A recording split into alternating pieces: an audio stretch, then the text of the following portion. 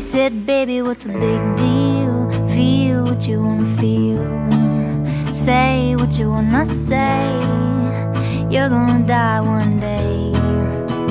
For example, I could kiss you just because I want to. What's the difference if you turn away? I'm gonna die one day. Why do you waste your time? All right, welcome to another edition of whatever the hell this podcast is called. We will have decided by the time this goes out into the world. At the moment, the three finalists are Kitchen Table Confessions, Shooting the Shit, and what was the other one? The Naked Truth. Right. Okay. So here I am, completely naked with Tracy Clark Flory in her kitchen. Yes. And we're about to shoot the shit. Tracy, maybe that you should string all of those together into the title. Yeah, right. When in doubt, include everything. Just do all of it. Right. Now, you may be wondering, who the hell is Tracy Clark Flory? Who am I? Who are you? I know who you are, sort of. I know a little. I guess I would say I'm Salon's resident sex writer. Or sex reporter. Right. Reporting on all things relating to sex, whether it's sexual culture, sexual politics, all of it. Right. Yeah. Now, I thought it was really interesting that, here we have a young, attractive woman reporting on sex, not an old, unattractive man. Yeah. So between the two of us, we've got the whole spectrum covered here. So how does, the whole reason for this podcast is I want to know, how do you get to be where you are? How do you, I don't want to ask how old you are, but 28. I'm guessing, okay, I was going to say, mid to late 20s. Yeah. So did you study sex journalism in college? Funnily, that is not actually an offered major. At least it wasn't at my school. I studied English with an emphasis in creative writing. And great career prep. Yeah. Really solid choice there. Ancient history was a little too impractical for you. Right. Yeah. And so I minored in journalism. I was on the school paper. I knew I wanted to go into journalism. And where was this? Mills College. In Oakland. In Oakland, right. It's an all-women's college, actually. It's kind of an accident that I ended up going to an all-women's college. Bastion of feminist radicalism. Yes, yeah. And I got to rebel against that a little bit. How does one rebel against radical feminism? By, darning socks or something by the fireplace? I think I did it mostly through my writing, which is how I do all of my rebellion, mostly. Oh, nice. For the school paper. Yeah. Nothing too out there, but I think I sat in on enough women's studies classes to really, I don't know, I wanted to sort of challenge the party line, I guess. And so what was the party line when you were there? Because I did some women's studies classes, but this was in the early 80s. Yeah. Andrea Dworkin was big, and I was the only man in a class of about 40 women, I remember, in one. And I found myself in the unenviable position of trying to argue that Playboy magazine actually was not all bad. Right. Well, I mean, the funny thing is I think I kind of found myself in the same position. Maybe we weren't arguing about Playboy anymore, but, and I don't think that this is necessarily representative of feminism as a whole, but it definitely was my experience in those women's studies classes that it was very much that sort of Dworkin perspective of, I did feel like there was a lot of actually, there was some man-hating in the class that I was really uncomfortable with. Right. And I definitely considered myself a feminist and still do, but I really disagreed with that sort of attitude. All men are rapists. And sort of demonizing male sexuality. Right. I just totally objected to. So, but I definitely don't think that that's representative of feminism as a whole, but it was the norm in that classroom. Right. And I was really uncomfortable with that. So I really wanted to rebel against that. I wanted to write about sex and porn, and in a feminist way that was also sex positive, I guess you could say. That seems like such an empty phrase now because everyone throws it around, sex positive. But well, they throw it around, but it's still kind of difficult to put into practice, right? Yeah. It's still sort of an awkward stance to take anywhere outside of San Francisco, probably, you know, the West Coast. Portland, Seattle, that seems to be the sex positive corridor or something. If there's such a thing. I haven't left because I want to make it easy for myself that I don't have to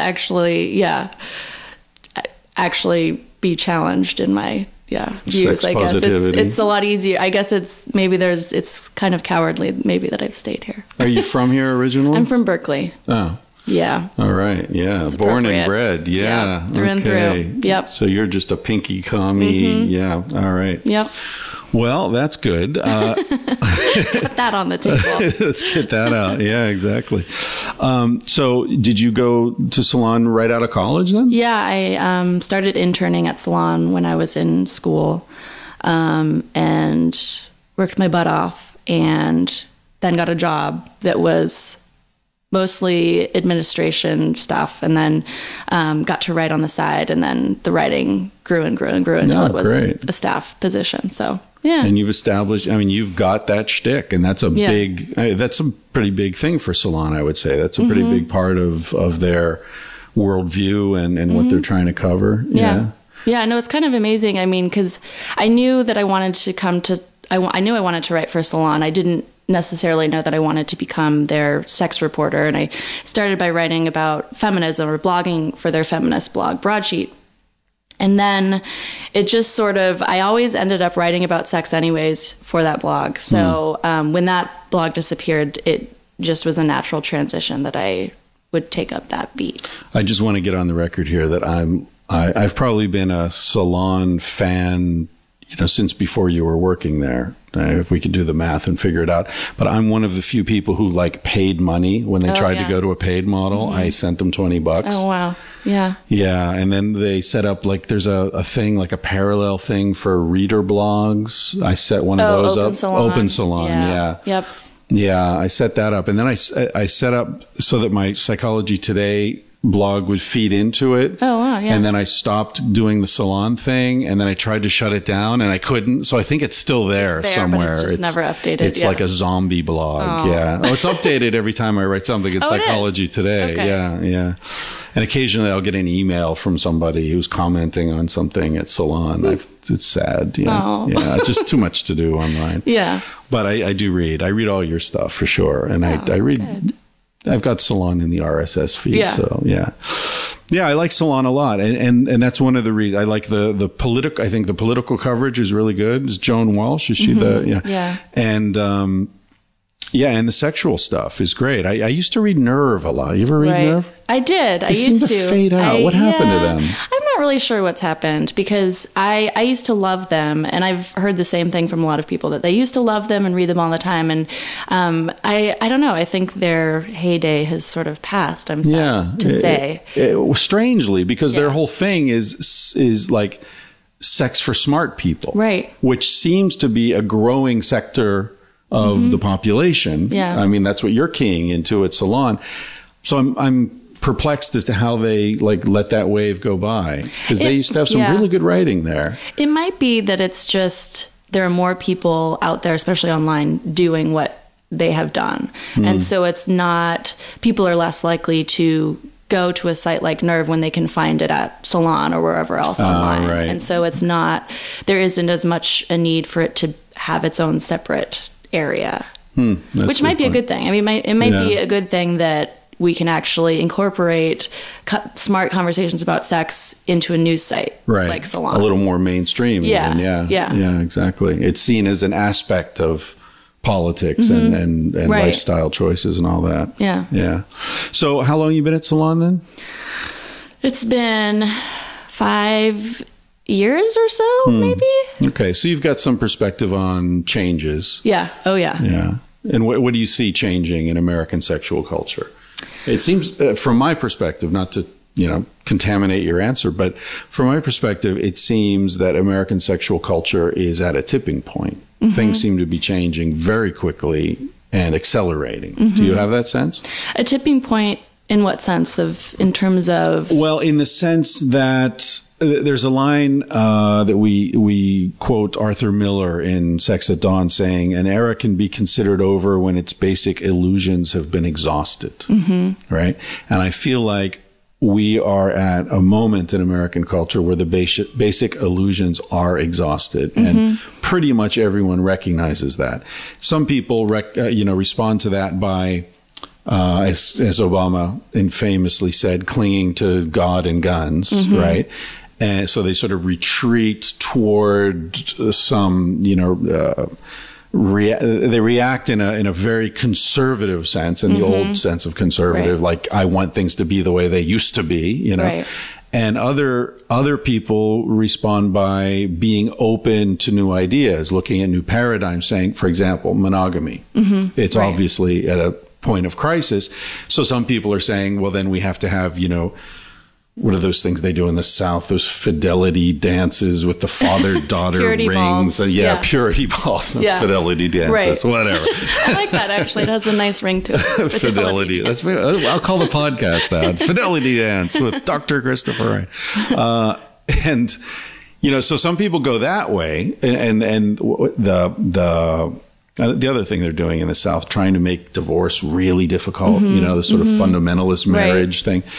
But then you see someone like Dan Savage, who used to be this fringe character, becoming a mainstream figure on the Colbert Report, a lot, New York Times profiles, and he hasn't changed. It's the culture that's moved toward him. Right. So that's what I mean, that it seems now, and it's not just around sex too. I mean, I think politically, people are like, well, depending on your perspective, at least one of the parties is completely full of shit. And, the Catholic Church has been exposed as hypocrites and, pedophiles and predators. What else? Wall Street, the banking sector used to think, they were conservative, low risk, just sort of enabling everyone else to, it's like the dealer at the blackjack table is cheating and everyone knows. So the whole casino's falling apart now, So that's what I mean. That's why I think the culture's at a tipping point, because no matter where you are in the sort of intellectual political spectrum, you sort of can't, the weather. I mean, it's the crop, the corn has failed this season. There are going to be food riots this year, But global warming isn't real. Right. Yeah. Well, now I think the next phase of that will be, it is real, but it's not our fault. It's just a natural fluctuation. And, we have no control or power over it. So why bother? Why try to change anything? Yeah. No, I think that's totally true. I think that, we're in many areas, we're going in these two very extreme directions. And I think it's I'm trying to remember the name of this book now that I just had read. But what is that book that's going to bother me? You can edit out this What's part. it about? Maybe I can help you. It's about, it might even be up there. What is it about? It's about, it's pretty much about the, it's about a cultural backlash to sexual politics. And is it called Backlash or something like that? Oh, I think I just got an email about that. I think my editor is sending me a copy asking for... Did it just come out, or is it not yet out? It came out maybe 2 months ago, I think. Yeah. Okay. Anyway, so this book, whatever it is titled, basically talks about how right now politically we're seeing this tremendous pushback and reaction to the fact that our culture really has been liberalized to a great extent. And so there's this tremendous pushback. But one thing I think is, I've actually written about this a couple of times, and one thing I think is really interesting is that as our sexual practices are becoming more diverse and edgier, the cultural rhetoric is becoming more and more conservative. So there's just this total disconnect, really. But although it's not a disconnect, I don't think it's an accident that these things are happening at the same time, where we're becoming freer and more open to experimentation at the same time that privately, that publicly, some of us are revolting against that. Some of us. Yeah. But I wonder, I mentioned before we started recording that I'd been developing this TV show pitch with a friend, and we were looking at, where would we be able to sell this show? Because the idea of the show is don't worry about who you might offend. Just look at things from an open-minded, scientifically valid, but not dusty old BBC professor kind of, so fun, not like silly, titillating adolescent, but intelligent without being dry. We're looking for that sweet spot. And we want to talk about everything. Like we want to talk about, for example, people who have sex with animals. Like, why is that wrong? Mm-hmm. Okay. Right. Like we all sort of say that's wrong, but why? Why can you raise a goat, kill it and eat it? But you can't fuck it. Yeah. Right. I mean, what the hell is up with that? Yeah. So anyway, I mean, that's like, we're looking like what cable channels could we possibly pitch this to? Right. And my initial thought was like basically no one, maybe HBO. But then I don't watch a lot of TV. So I started watching things like, Weeds, Breaking Bad, what were some of the other series that we watched? Well, obviously HBO, a lot of stuff on HBO. And it became apparent that like there's a lot of really risque stuff that's going out on relatively mainstream cable channels now. A lot of South Park stuff is crazy. I don't know. Did you see the South Park episode with I can already say no. Yeah, you don't watch South Park? Oh, God. Well, there was a South Park. You should watch it, for work. Yeah. With, those exercise things you sort of like jerk shake off. Weight? The shake weights, yeah. So they had this whole thing about the shake weight. So one of the father was becoming like fetishizing cooking shows, and he was like making dinner with shaved Parmesan, 20-year-old aged Parmesan on top of all this like crazy cooking stuff. Right. Meanwhile, the mother had a shake weight, and the shake weight was like it talked to her. And when she shook it properly, there would be like this cooling mist that would spray out all over her face. Heard about this. Yeah, I think I heard about this episode. It was right up your alley, I have to say, professionally speaking, of course. I think the last time you contacted me, you wanted to know something about bukkake. Was that probably, or the? I think it was about the money shot. Money shot. What is the appeal of the money shot in pornography? Right. For a while there, I was doing a series where I tried to, I think it was called Porn Anthropology, where I was trying to explain various pornographic tropes, why they exist. That's a good line. Yeah.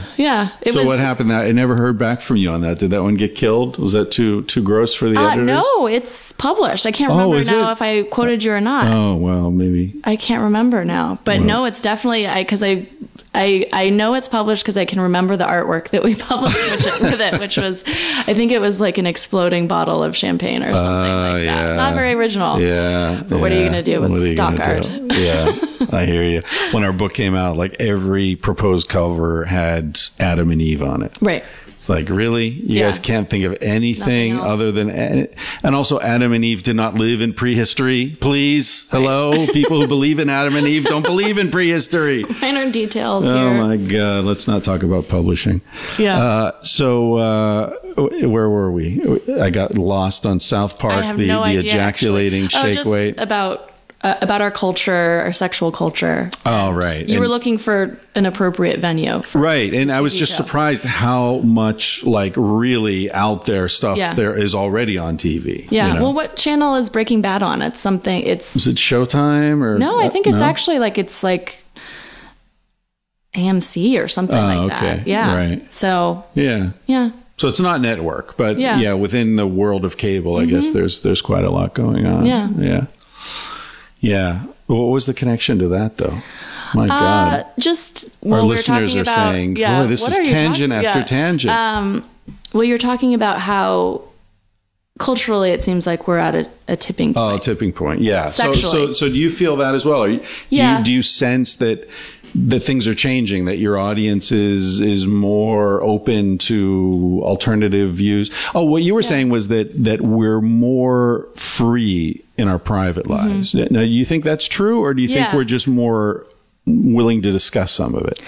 I mean, based on some of the reporting I've done, I'm pretty sure it's true that studies have shown, I don't know how legitimate these studies are, but that studies have shown that people are becoming more adventurous in their sex lives, or they're more willing to report it. Now, is that a generational thing? Is it that people your age are more adventurous than people 10 years older than you? My understanding is that it's across the board. And so that across the board, Americans, in particular, are becoming freakier in the bedroom. Let's hear it for that. Yeah. Yeah. Insert round of applause. Yeah. I should have one of those like goofy sound effect buttons, right? Yeah, like just the morning right in front of talk you. show. Yeah. I mean, I wonder, I guess I'm hesitant to make any like grand proclamations about it, because I mean, I think that sex, we're always kind of constantly pushing boundaries with sex. Like I think bizarrely enough, I've talked to my parents about this, but my parents' generation, oral sex was really the hot thing that everyone was doing. It was a little bit edgy, but How it old was are your parents? 65. Right. So they're early 60. Wait. I'm lost on so 65, they're born. So they're a little younger than my parents. So yes, they were probably in the 60s and that was, Were they hippies? Oh yeah. Oh, were they? Yeah. Okay. Well, okay. So my parents actually object to me describing them in personal essays as hippies. My mom in particular, because she thinks that people generally think of hippies as, not very intelligent, like anti-science, that they and she actually is. Oh, you gotta turn your mom on to Carl Sagan, right? I mean, come on. She thinks of it as like a very derogatory term. And so I'm not allowed to refer to them as hippies anymore. I don't. But I think they're hippies in the sense that they're, pot smoking liberals, but they're also highly functional and have had careers and are not, I guess they're not that stoner stereotype. But, right. Yeah. Yeah. Yeah. I mean, my thing with the hippies, I can never, like, there seems to be a lot of hippie hating going on, like, lazy hippie, I guess I've never really looked like a hippie, but I always considered myself one at heart. But the only thing that bothered me about so-called hippies is that a lot of them were just as uptight as anyone else, and so, like, and they didn't get the irony of being an uptight hippie. Yeah. You know what I mean? Right. Sort of exclusionary. You're not cool. Right. You're not one of us hippie. Because to me, the hippie ethos is very accepting and intelligent, actually. Notwithstanding marijuana, I'm sort of neutral on, but the use of hallucinogens, I think, actually is an intelligence enhancing, recreational That's interesting. endeavor. Yeah. Yeah, I recorded a podcast the other night with my ex-professor and great friend Stanley Krippner, who's a super fascinating guy. And I won't talk about it because people who listen to this can listen to the podcast. But he's an expert on shamanism, and he tripped with Timothy Leary, and has been like the in-house psychologist to the Grateful Dead since the late 60s. Wow.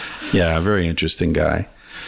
And when I was in grad school, we became friends, and he sort of schlepped me around to conferences with him all over the world. So I had like 6 years where I went all over the place with him to these crazy conferences. Wow.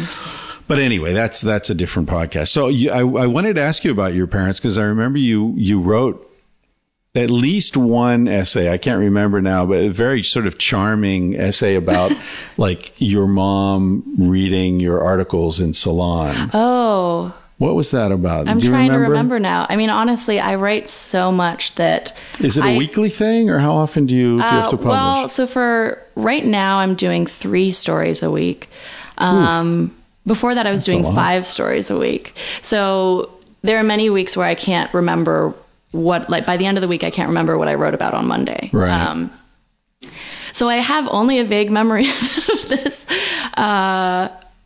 Yeah, I remember it was just like, and I could really relate to it because you were talking about how some of the stuff you wrote, you wish your mother wouldn't read. Yeah. And right. how because I'm the same. My mother like follows my page on Facebook. Right. And sometimes when I post something. Yeah.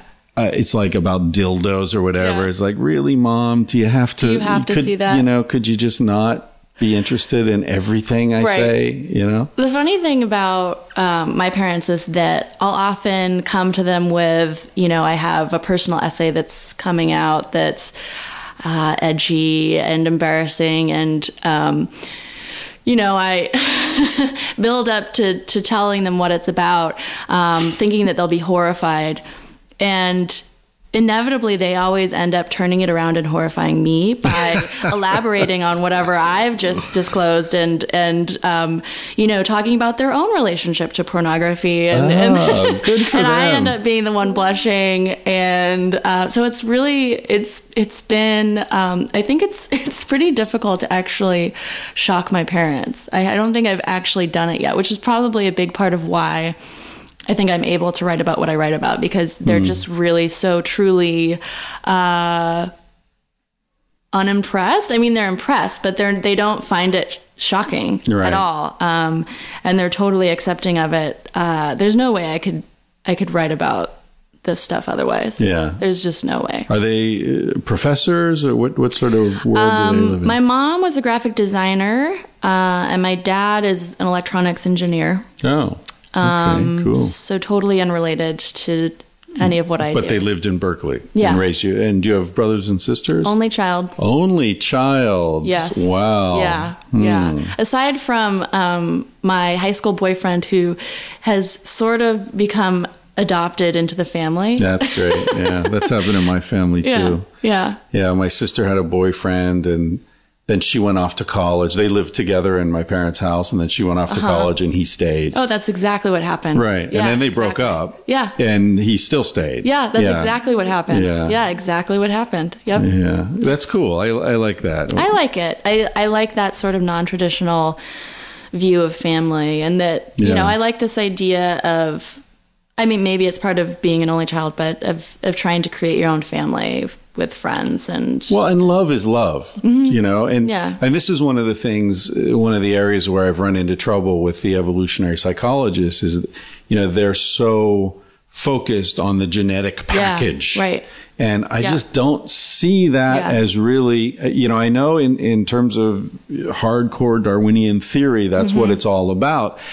But I think our species has moved to a point where that's not what it's all about. Totally. And love is love, and you transmit your essence to people that you're not related to at all.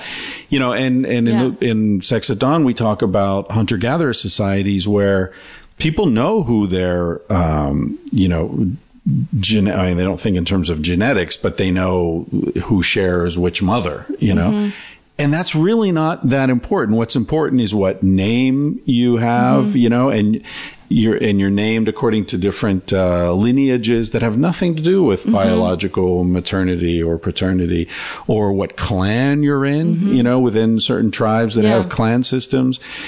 So I think this sort of very mathematical reliance on genetics. It's one of these things in science where we focus on the things that can be quantified. Yeah. Right. And the fact that something can't be quantified then eliminates it from the picture, but it doesn't eliminate it from reality. Yeah. Well, and what about all of the things that you pass on to people, whether they're your genetic offspring or not, whether it's, your belief system, certain family traditions, all of that. I mean, that's something that's very real, but perhaps not as tangible as, a DNA test. Right. Right. But, yeah. Well, and that's why we write. Yeah. Isn't it? I mean, we're trying to make an impact. Give something to someone, and we don't even know them. Yeah. Brainwash the world. Well, all those dirty minds need brainwashed. Milan Kundera said that I remember in some interview someone asked him why write novels and why write books, and he said, "Oh, we write books because our children don't listen to us." That's great. Yeah. That's really great. Grumpy old man. Yeah, I like it. Did you ever read The Unbearable Lightness of Being? Yeah, I was actually, when you said his name, my mind was going to the bookshelf right there where that book is sitting. Yeah, I like that book a lot. For a while, that was my favorite novel. Because of to me, the very intelligent, subtle way he looks at male and female approaches to sexuality and questions of intimacy. And I love that novel. Read it a lot of times. And interestingly, I was in Alaska working on fishing boats for a couple of years then I had that book with me and I read it a lot. And then I went and lived in Manhattan.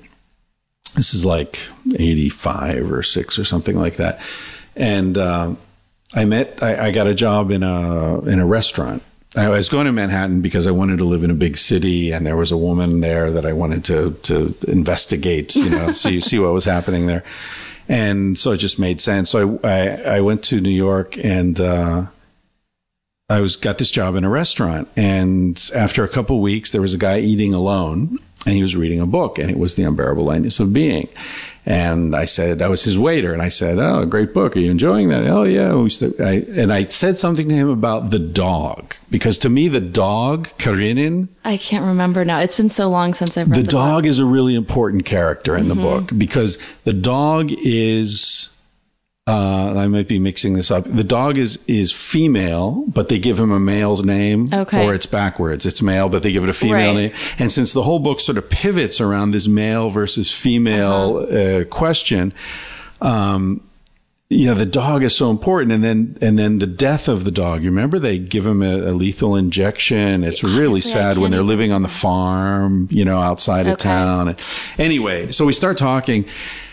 The guy invites me to lunch the next day, and we end up being friends, and he hires me as his personal assistant. He's just inherited $25 million worth of real estate in the Diamond District, and I end up like the only non-Jew in the Diamond District in New York, living rent-free in a penthouse apartment on Fifth Avenue. Like, all this crazy shit happened in my life because of that book. Oh, that's amazing. I met Juliette Binoche in Toronto last year, and I tried to tell her this whole story about how that had changed. She was in the film, The Unbearable Lightness of Being. I tried to tell her the story about how important that book had been in my life, and about halfway through it, I noticed she touched her BlackBerry, and then about 15 seconds later, it started ringing. I thought that's one of those delayed, get me out of this boring conversation Rescue with the call. fan. Exactly. She probably has an app. I'm sure right she there. does. I Just left one her click. alone. Poor Juliet. I'm sorry, Juliet, if you're listening to this. Highly unlikely. Never know. Yeah. So The Unbearable Lightness of Being, wonderful book. Anyway, why the hell are we talking about that? So many tangents. I don't even know where that came from. That should be the name of the podcast. So many tangents. Yeah. I like that. Tangentially speaking. Tangent and tangentially, those are very strong words, I think. They're solid. Solid. Yeah. Tangent. I have no idea where that came from. All right. So anyway, let's go. Oh, we were talking about my parents. We were talking about my inability to shock them. How we transmit things through non-genetic means, through our ideas and our tangents. Yeah. Yes, our tangents. Our tangents will our inherited outlive tangents. us. Yeah. Are you a dancer? No. No, because you're sitting like you're a ballet dancer. That's You've so got this perfect posture, and you're wearing like ballet flats. Ballet shoes. I own like 20 pairs of ballet flats. Oh, okay. My mom was a ballet dancer, not professionally, but maybe I inherited some of her posture and poses. It actually is funny. This is I don't know if this is at all relevant to this podcast. Tangential. But it's totally tangential. We both of us, we have this weird thing where we often will stand around in a sort of flamingo pose with one foot up. Or I guess if, anyone practices yoga out there who's listening. Flamingo, not flamenco. Yes, right. Exactly. Okay. It's, a bit of a tree pose, one leg up on the other leg and just standing on one leg. For some reason, and that seems kind of ballet-like to me. Yeah. But so we have, maybe I And your back that. is very straight. People You're tell me in I this- have very good posture, which is nice because I feel like I'm always hunched over my computer and worried that I'll end up with a hunchback. But Yeah. Nobody ever tells me that. Nobody has ever even once said that to me. Once. No. People say, you look like you just got out of a hammock. That's pretty much the opposite. Exactly. The exact opposite. And it's pretty much true. I'm either in a hammock or I've just gotten out I of one. kind of like that as a way to approach life, though. I love hammocks. In a hammock. Yeah. I think hammocks, everyone talks about like early stone tools and all this. I think that, and I have a good argument for this, the hammock is the first technology. Yeah. Before anything else, Right. there were hammocks. Right. Chimps and bonobos weave hammocks out of branches to sleep in at night. Do they really? They do. No. They do. In fact, recently a female primatologist or anthropologist climbed up in the trees in somewhere in Africa and slept in the abandoned chimp or bonobo nests. Oh, wow. They call them nests. Okay. For the night, just to see what it's like and to, Wow. get an insight into sleeping in the hammocks. What a trip. Yeah. And, and again, it's like what we were saying, the things that can't be quantified and measured sort of Right. disappear from the narrative, right?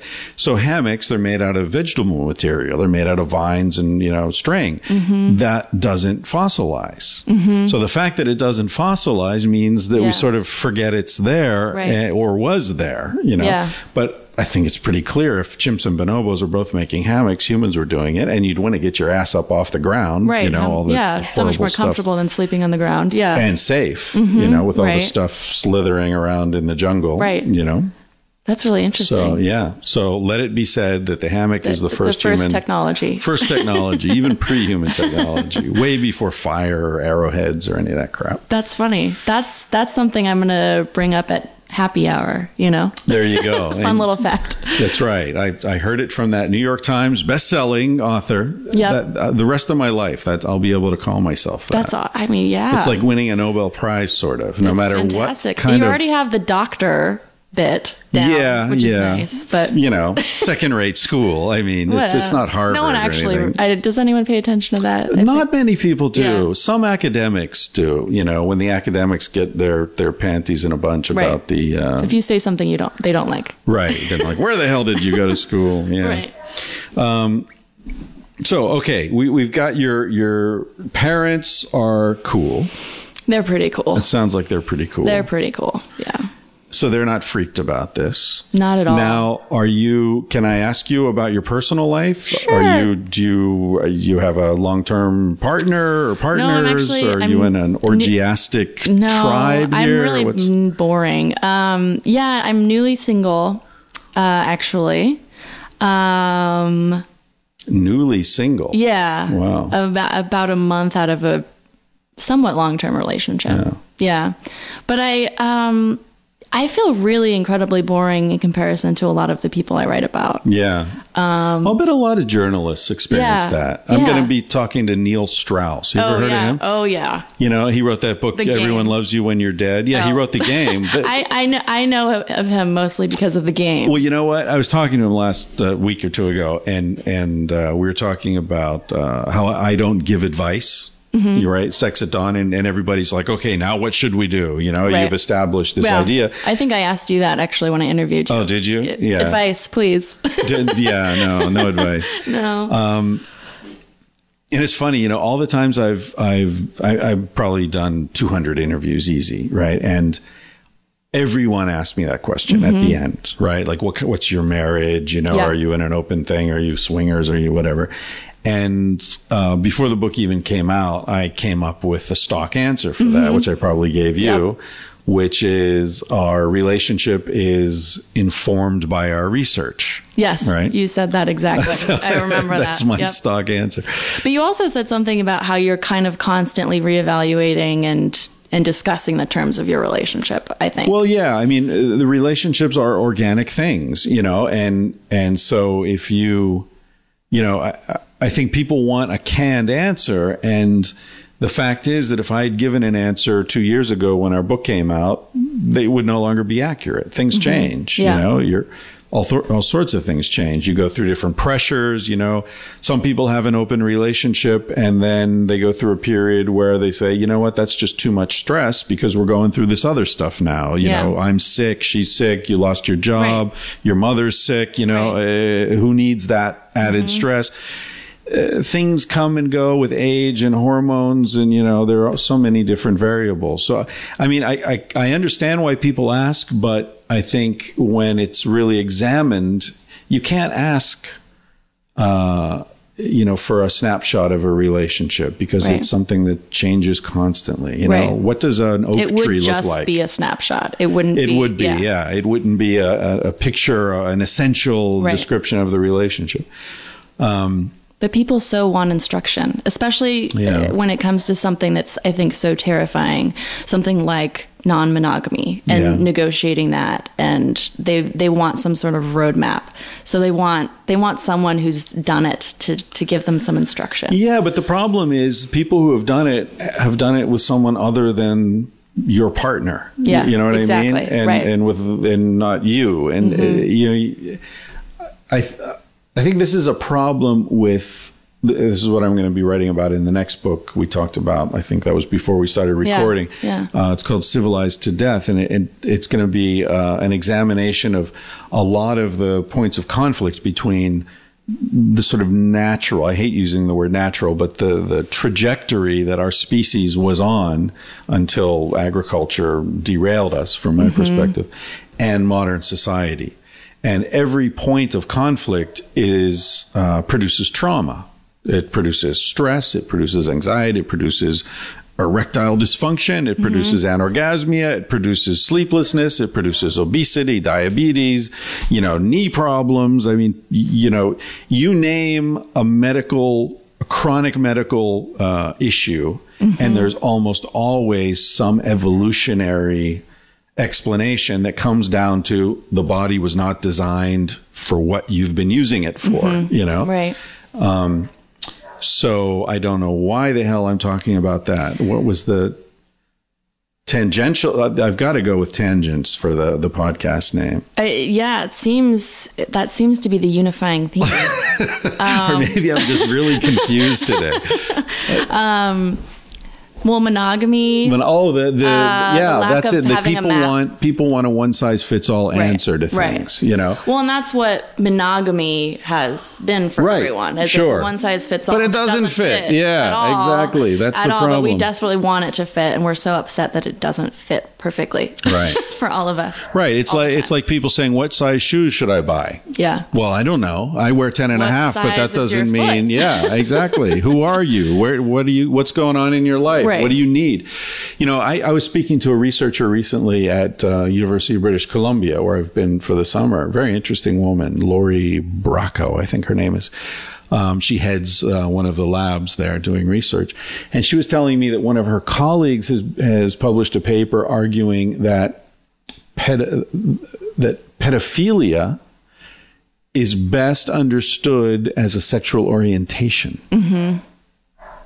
You know? So, and I often think that there is a spectrum in terms of sexual novelty, and, you know, maybe we could call it incest avoidance mechanism, which is sort of another way of describing the same phenomenon, or, you know, comfort with long-term sexual monogamy or discomfort that is almost like, or maybe best understood as a sexual orientation. I think some people have no problem being with one sexual partner. I think that's absolutely true. And some could not possibly do it. Yeah. So, but because they're forced into it, they'll lie and cheat and, you know, betray everything that they hold sacred in order to be who they are. But they're only being who they are with prostitutes or, you know, people who don't really play an important role in their above the table life, you know, view of who they are. Their identity. Their public identity. So anyway, there's no way I'm going to write an advice book. Yeah. Unless the advance is 6 figures. Right. Publishers. Yeah. Take note. 6 figures. Hey, I would sell out for that too. Yeah. We're all sellouts. Yeah. Just, name the price. I'd attempt to give people advice on, all of that. Take it or leave it. People, there have been people who have written books attempting to give advice on that topic. But have you read Opening Up, Tristan Taormino? Yeah, I think I have a while ago. Yeah, I think I've read most of those books because I had a series where I was interviewing people about monogamy, and so I read up on everything that I could on that topic. So what do you think? You agree that this tolerance for monogamy is there's a spectrum? That some people find it easy and some people find it impossible. Yeah, I mean, just anecdotally, for whatever that's worth, I know plenty of people for whom it's no problem at all. And then I know other people who I suspect it's more difficult for them than they actually are willing to admit. And then there are others that are very open about the fact that it's difficult. Do you see those things aligning with gender?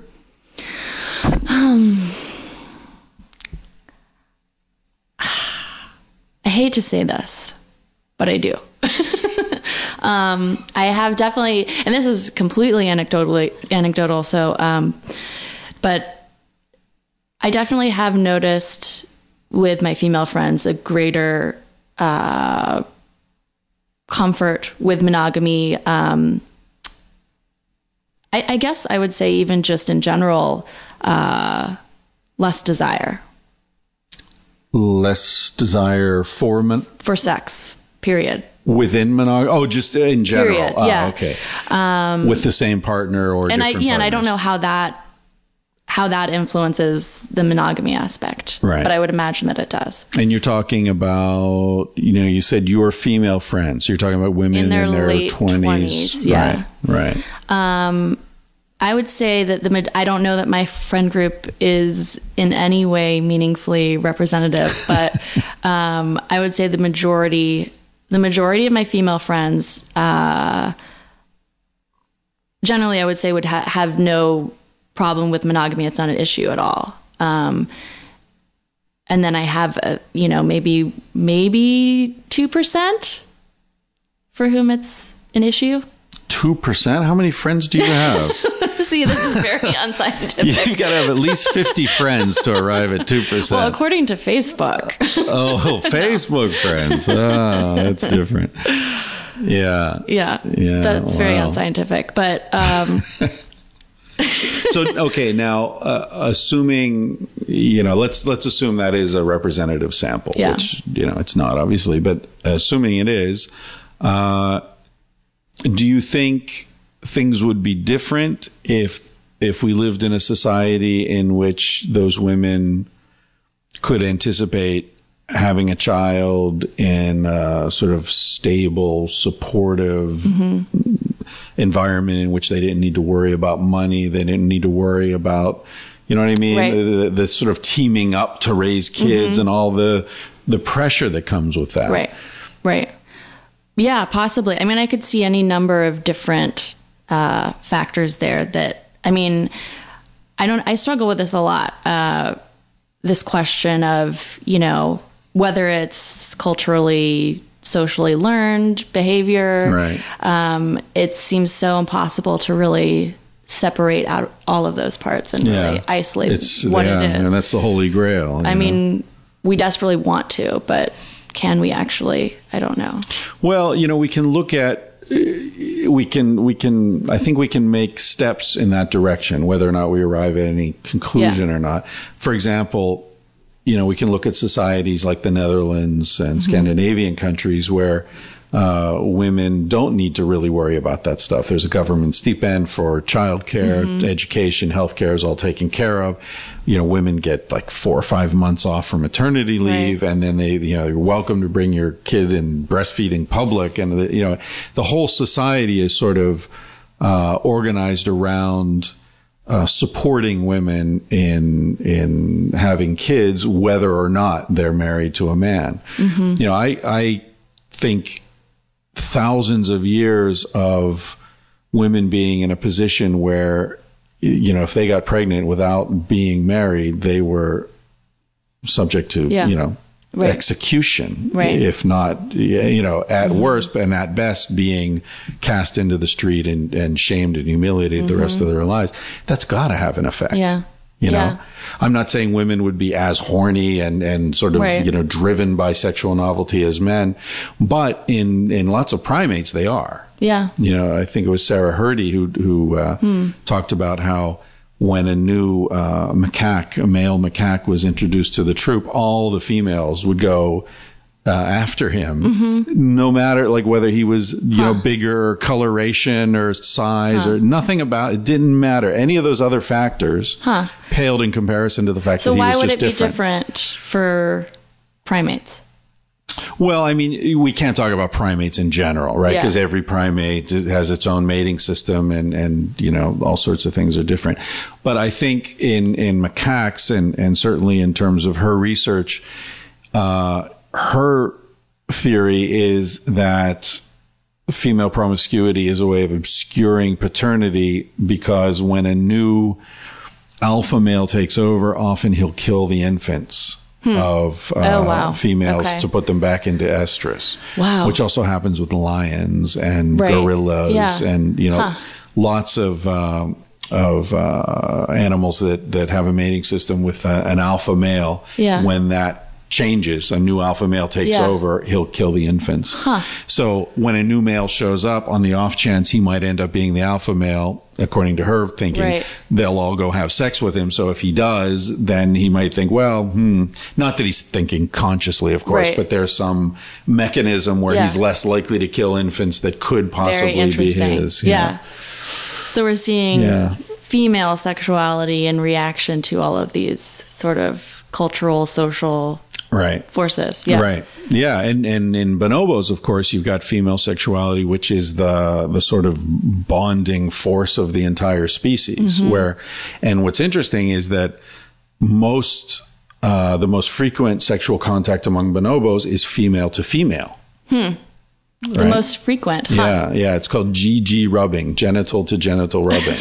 GG. They'll like back up to each other and do this quick little, like shake their booties, and it's just Vanessa Woods calls it bonobo handshake. Wow. It's just a way of saying, hey, how you doing? I like you. Everything's cool. Interesting. And so in bonobo societies, the females run the show. And they're female exogamous, which means that when the bonobos reach sexual maturity, the female leaves the troop she was born into and joins another troop of unrelated bonobos. But despite that, the bonds between females are so strong that if a male harasses or attacks a female, all the females will go after that male. So that keeps the males in check. The fact that the females are very much bonded together, plus the fact that the males are getting laid left and right. So they're pretty relaxed. You might say they spend a lot of time in hammocks. Right. Whereas chimps have really good posture. Chimps are male driven society. So there's rape and murder and infanticide and war and all that male stuff. Yeah, so I always, when I give presentations, I always tell guys like, hey, if you want to you want to have a more sexually liberated society, you have to empower females. Right.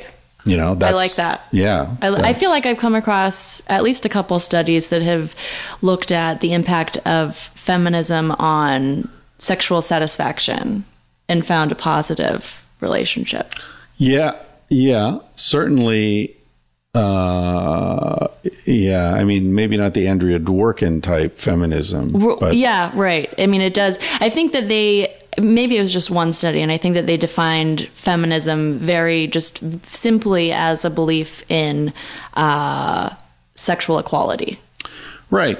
And empowerment, and when women feel sexually empowered, they're more likely to have sex with male friends without any like major commitment, just because the woman feels like it. And if she feels like it, but I think, this gets us back to Neil Strauss, right?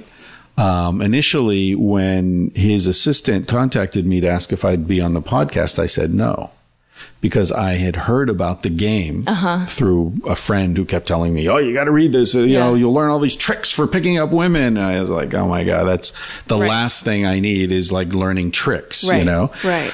I've got like an allergic reaction to advertising or, you know, NLP or any sort of like, you know, here's how you can manipulate people better. Right.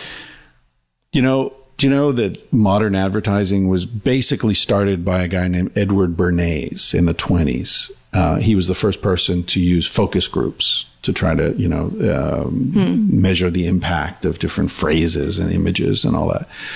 He had a long career all through the 20th century. He was the guy who came up with "You've Come a Long Way, Baby." You know what I'm talking about? Yeah. Virginia Slims, the feminist cigarettes. Right. You know? Right.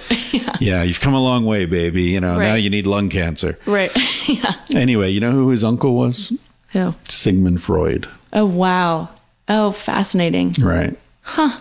So I've got like this thing about, you know, mind games. Yeah. I just hate it. So when I got this email saying, you know, Neil Strauss, this super big time author wants to interview, I said, no, that's not going to happen. And then I went to Vancouver and I met a friend up there who had read Neil's books. And he was like, no, dude, you got it all wrong. Neil's like commenting on that world, right? He's not promoting it. Right. He's not. And then I met him through another friend and we talked, and he's actually a really nice guy. Yeah. Well, this is taking us all the way back in a big loop when we started talking about Neil, and he said, he asked me why I didn't give advice. Yeah. You know, and after Sex at Dawn, and I told him, like, I don't want to be, you know, my next book has nothing to do with sex really, and I don't really want to be known as the sex guy. I want to sort of keep, and he said, well, I'm known as the game guy. And it's like, I've got 5 New York Times bestsellers before that, but everyone knows me as the guy who wrote The Game. Yeah. You know, and I went and looked, and he does. I know some of his books that he wrote before, but I'd never heard of him. All of that's erased by all of the buzz around The Game. Yeah. And you can't complain. I mean, he's probably sold 1 million copies, which is I'm sure not bad. Yeah. I'm sure. Yeah. So so I actually first found out about Neil Strauss and The Game because a guy used it on me. Successfully. Yeah, very successfully. Very successfully. I was out salsa dancing with some friends, and he came up to us and was talking to us, but mostly just talking to my 2 friends and completely ignoring me entirely. And I was kind of upset by this because I couldn't figure out why he wouldn't give me the time of day. And by the end of the night, he asked for all of our numbers because he was allegedly going to invite us all to a big party. Right. And then he ended up only calling me and asking me out on a date.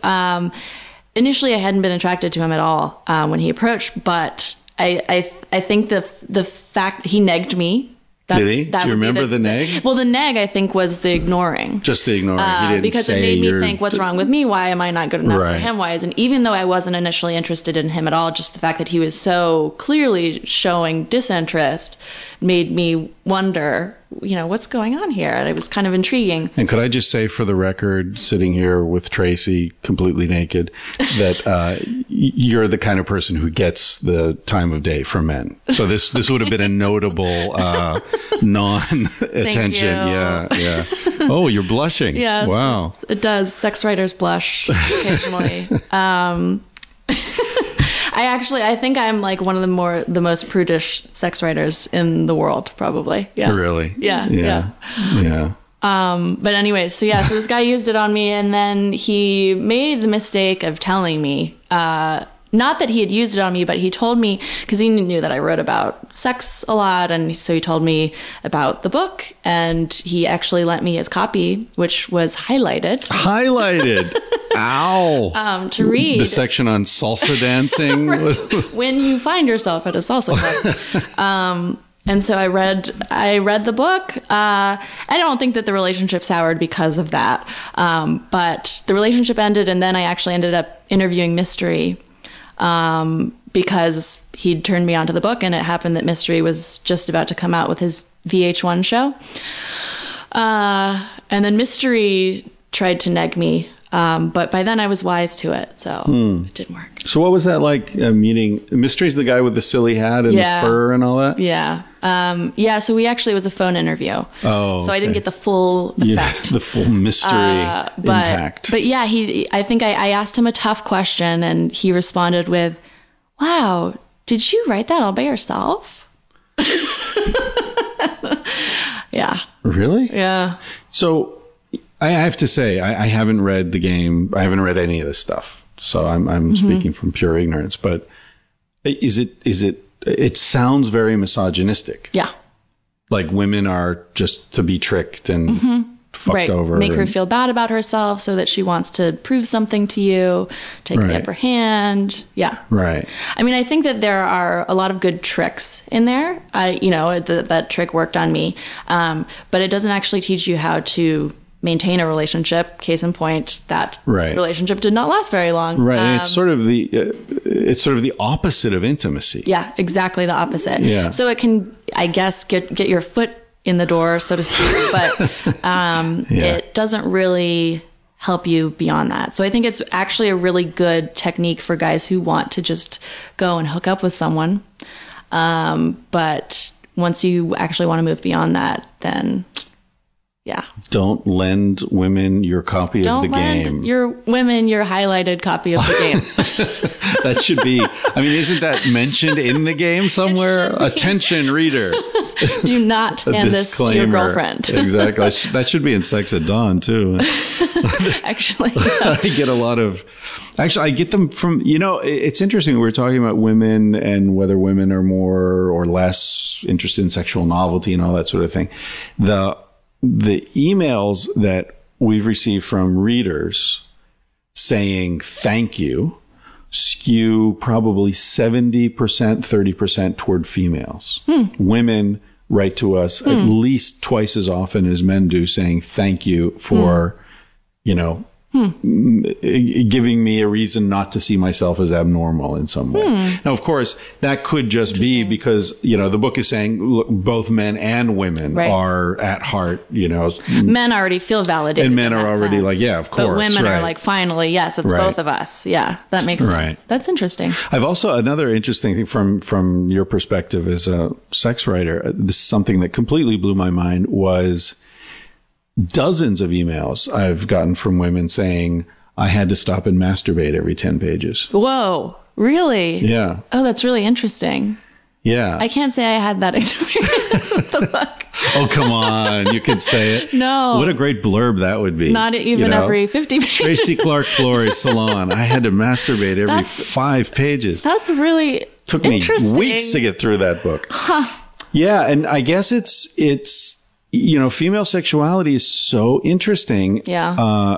Because so many things can assume an erotic tinge or power.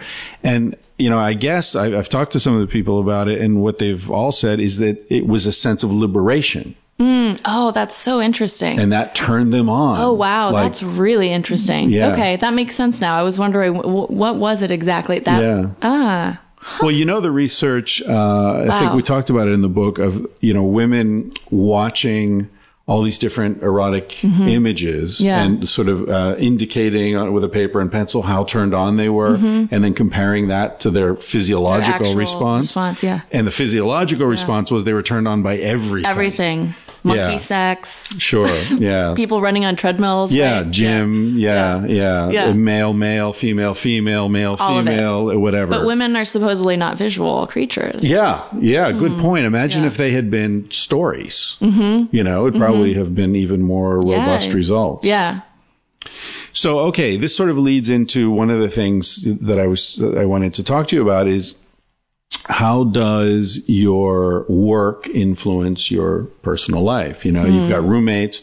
Are they afraid to talk to you about their situations? Well, it's funny because my one male roommate, he moved in and he was terrified of talking to me about any of his personal romantic stuff because he was terrified that I was going to write about him. And he basically said, I'm terrified that you're going to write about me, that I'm going to show up in one of your stories. And then he eventually got over it because he realized that I, wouldn't really do it without his permission, or I, wouldn't reveal his identity or anything like that. And so now he tells me everything, anything and everything. But speaking of my male roommate, I actually just got a shipment at the office, as I occasionally do, of sex toys. And these were for men. The flashlight or fleshlight? They were Tenga eggs. Oh. Yeah. So it's like a fancier Japanese high design version of the fleshlight. Right. And so I got them at the office, and I don't have any use for them. So I just put it right outside my roommate's door and just waited for him to come home. It's a nice fringe benefit. Nice little present. Yeah, it is a benefit to living with me. I got an email from the company that makes fleshlights a few months ago saying they wanted to send me one, and I wrote back and said, I'm not going to endorse anything or talk about it. I don't get into that.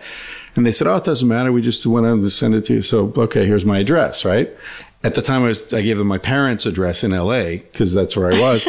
And then I forgot all about it, and I left. I went to Vancouver. Oh, my God. Then okay, my mother's going to listen to this, too. Mom, stop listening. Mom, leave me alone. Anyway, my mother sent me an email saying, this box arrived from Texas. I've opened it. I'm not quite sure what it is. Oh, God. I don't know what it is either, Mom. Oh, God. Yeah. Oh, God. So now, have you personally used sex toys to write about them? Have you ever done I've that never sort of experiential reviews? Really, it's an interesting line, I guess. That I guess I'm always sort of redrawing it because it's very difficult to try to be professional and also to write about sex and also sometimes write about your personal experience of sex. Did you ever consider using a pen name? No.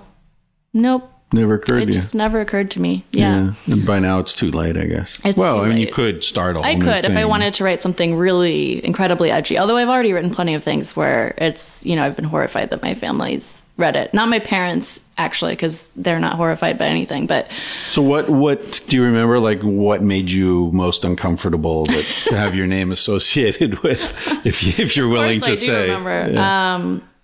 Yeah. It would be, I wrote a personal essay about sleeping with my favorite male porn star. Oh, I read that. That was Jesse James, was it? No. I didn't name him. Oh, okay. Ron Jeremy must have been. Yes. Yeah, everyone's favorite. Ron Jeremy is my favorite porn star. Yeah. Okay. I remember that essay. Embarrassing. That was one of those essays where I actually sort of regretted publishing it. Just because it felt... it was no longer mine to own. And it was just a story that existed out there and that any of my family members could find out about or, I remember, what was the angle on that? My angle on it was basically that, like you felt like you were on an audition or something. No, there was... Well, it was that I felt like it really revealed sort of the disconnect between reality and fantasy, and that it was like having a fantasy come to life and then finding it incredibly underwhelming. Right. And like sort of made me really appreciate the difference between fantasy and reality. What I want in reality versus what I want in fantasy. Right. That I could have an experience with my most fantasized about man and have it be underwhelming and never want to do it again. Your most fantasized about man or your most fantasized about porn star? Yeah, probably porn star. I don't really feel like there are many men like that I actually... You don't have a George Clooney thing? No. I have a friend who... I really don't. Who was like complaining about how his ex-girlfriend had been really high maintenance. Mm-hmm. And they were like 18 months together or something, and nothing was good enough. The restaurant, his car, his apartment, everything. She was always complaining. And I said, geez, that's terrible, man. And he said, yeah, I should have known, though, because 6 months before I hooked up with her, she'd been dumped by George Clooney.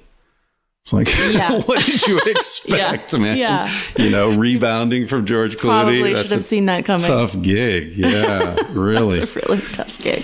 I lived, for 3 years, I lived in this house in Barcelona it was a mansion that had been converted into studio apartments. And everyone who lived there was a fashion model except me. It was really interesting. All these models were like coming through on the circuit. You know, they'd go to Barcelona, Milan, Paris, New York, Miami, and just sort of go around to the different shows. So I met hundreds of fashion models. And there was one guy, David, really interesting guy, beautiful, beautiful man. Looked like Tarzan, you know, he was like, he looked like Tarzan wishes he looked, right. You know, and he never worked out. He just, he was just naturally, you know, he had this body and he looked like a swimmer, you know, he wasn't like a weightlifter. He was just gorgeous. Half American Indian, I think, beautiful facial structure, everything. And, David was from, well, I probably shouldn't talk too much about him personally in case people recognize him because he's pretty famous. But he was and is a sweetheart. He's just a sweet, sweet guy. But he looks like, you know, a guy who's going to like, you know, tear your panties off with his teeth. And, you know, and so because he had this image, you know, and he would be in like underwear ads and Speedo and, you know, he's that guy. The sort of women who were attracted to him had an image in their minds of who he was. Right. And a lot of them were really disappointed. Yeah. Right? Yeah. Not that there's anything wrong with him, you know, but it's just the women who went for him weren't the women who should have been going for him because the look threw them off. Yeah. And this, you know, and David and I got to be quite close friends and he had like a lot of, bad feelings around that because, you know, he felt like he was doing something wrong. And he wasn't at all. It was just this disconnect between the fantasy and the reality, as you're saying. Yeah. So I've never been with a porn star per se. Per se. But some aspiring porn stars, perhaps, or yeah. There are plenty of those. Yeah. So that's the one that you felt. What about stuff that's not personal? Like, just have you written about something have you ever written about bestiality or anything like that? I must have at some point. That's great. I must have. I mean, I can't imagine that I haven't. Yeah. I mean, when you've written about like coprophilia. Coprophilia, which is shit related. Yeah.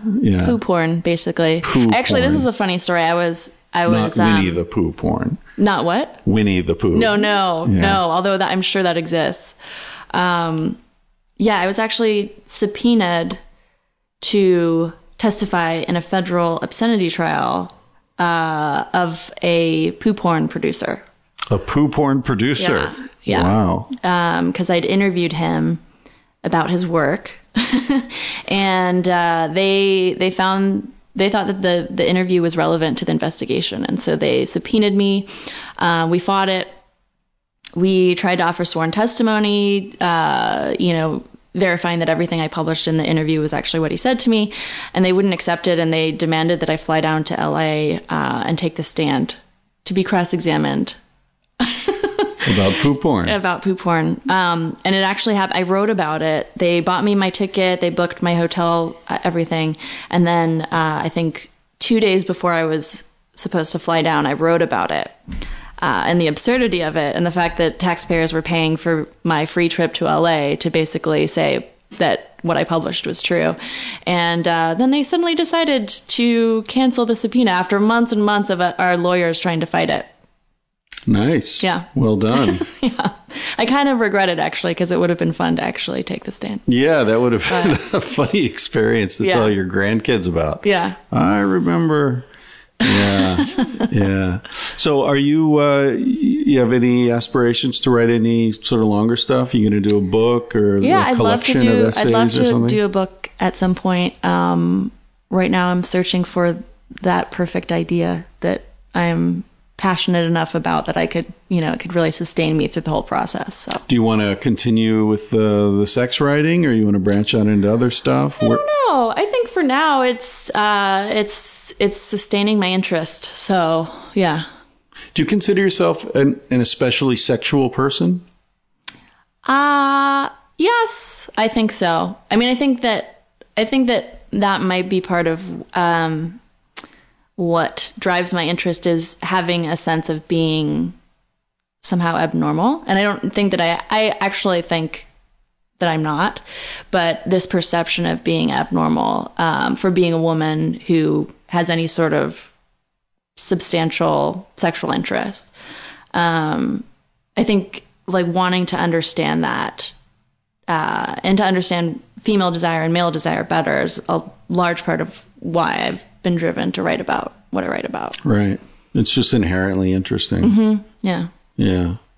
Yeah, I'm the same. I had all these great ideas for dissertation, and still I look back on them, and I think they're good ideas and important ideas, but I just couldn't sustain interest over a long time. And then I thought, well, okay, if I do this and I become known as the expert in, whatever it is, then I'm going to be, making a career out of it. Right. So like, do I want my whole life to be about, what, I mean, I was looking at personality profile of oncologists, because my idea was that a certain type of personality would better withstand the existential stress of having patients who die a lot. Interesting. You know, and other personality types wouldn't. And so the idea was to develop a profiling technique that could then be used in medical schools to help people, to guide them into or away from oncology, intensive care, practices where a lot of patients are going to die. Because if you just don't have the personality to withstand that, then you get burnout and you get all sorts of career crises and suicidal, self-destructive things and drug abuse. And, it's a big problem in medicine. So I still think it's really important work. Really interesting. Yeah. But, I'd much rather talk about, goat fucking. Right. I guess that's the life decision I've made as well, at least at this point. Yeah. Well, listen, thank you. This is, I could go on for hours. Yeah. I think we're already well over our time. Probably. Dustin will have to edit this down. Poor guy. But, do your best, Dustin. Keep the good parts. So thank you very much for appearing on the, what are we going to call it? Tangentially Speaking with Dr. Christopher Ryan, or The Naked Truth with Dr. Christopher Ryan. He said, baby, what's the big deal? Feel what you wanna feel. Say what you wanna say. You're gonna die one day. For example, I could kiss you just because I want to. What's the difference if you turn away? I'm gonna die one day. Why do you waste your time thinking about your reputation? Trying to meet an expectation, wondering what they're gonna say. When everyone you ever known said it for a headstone. I don't wanna give the end away, but we're gonna die one day. Your body is an animal, doesn't ask for much. A little music and a soft touch. Why don't you let it out to play? Your heart is in a bird cage, singing in your chest. You wanna shut it up or give it a rest. You're gonna die one day. Why do we waste our time thinking about an obligation? Running from a confrontation, wondering what we ought to say. When everyone we ever known said for a headstone.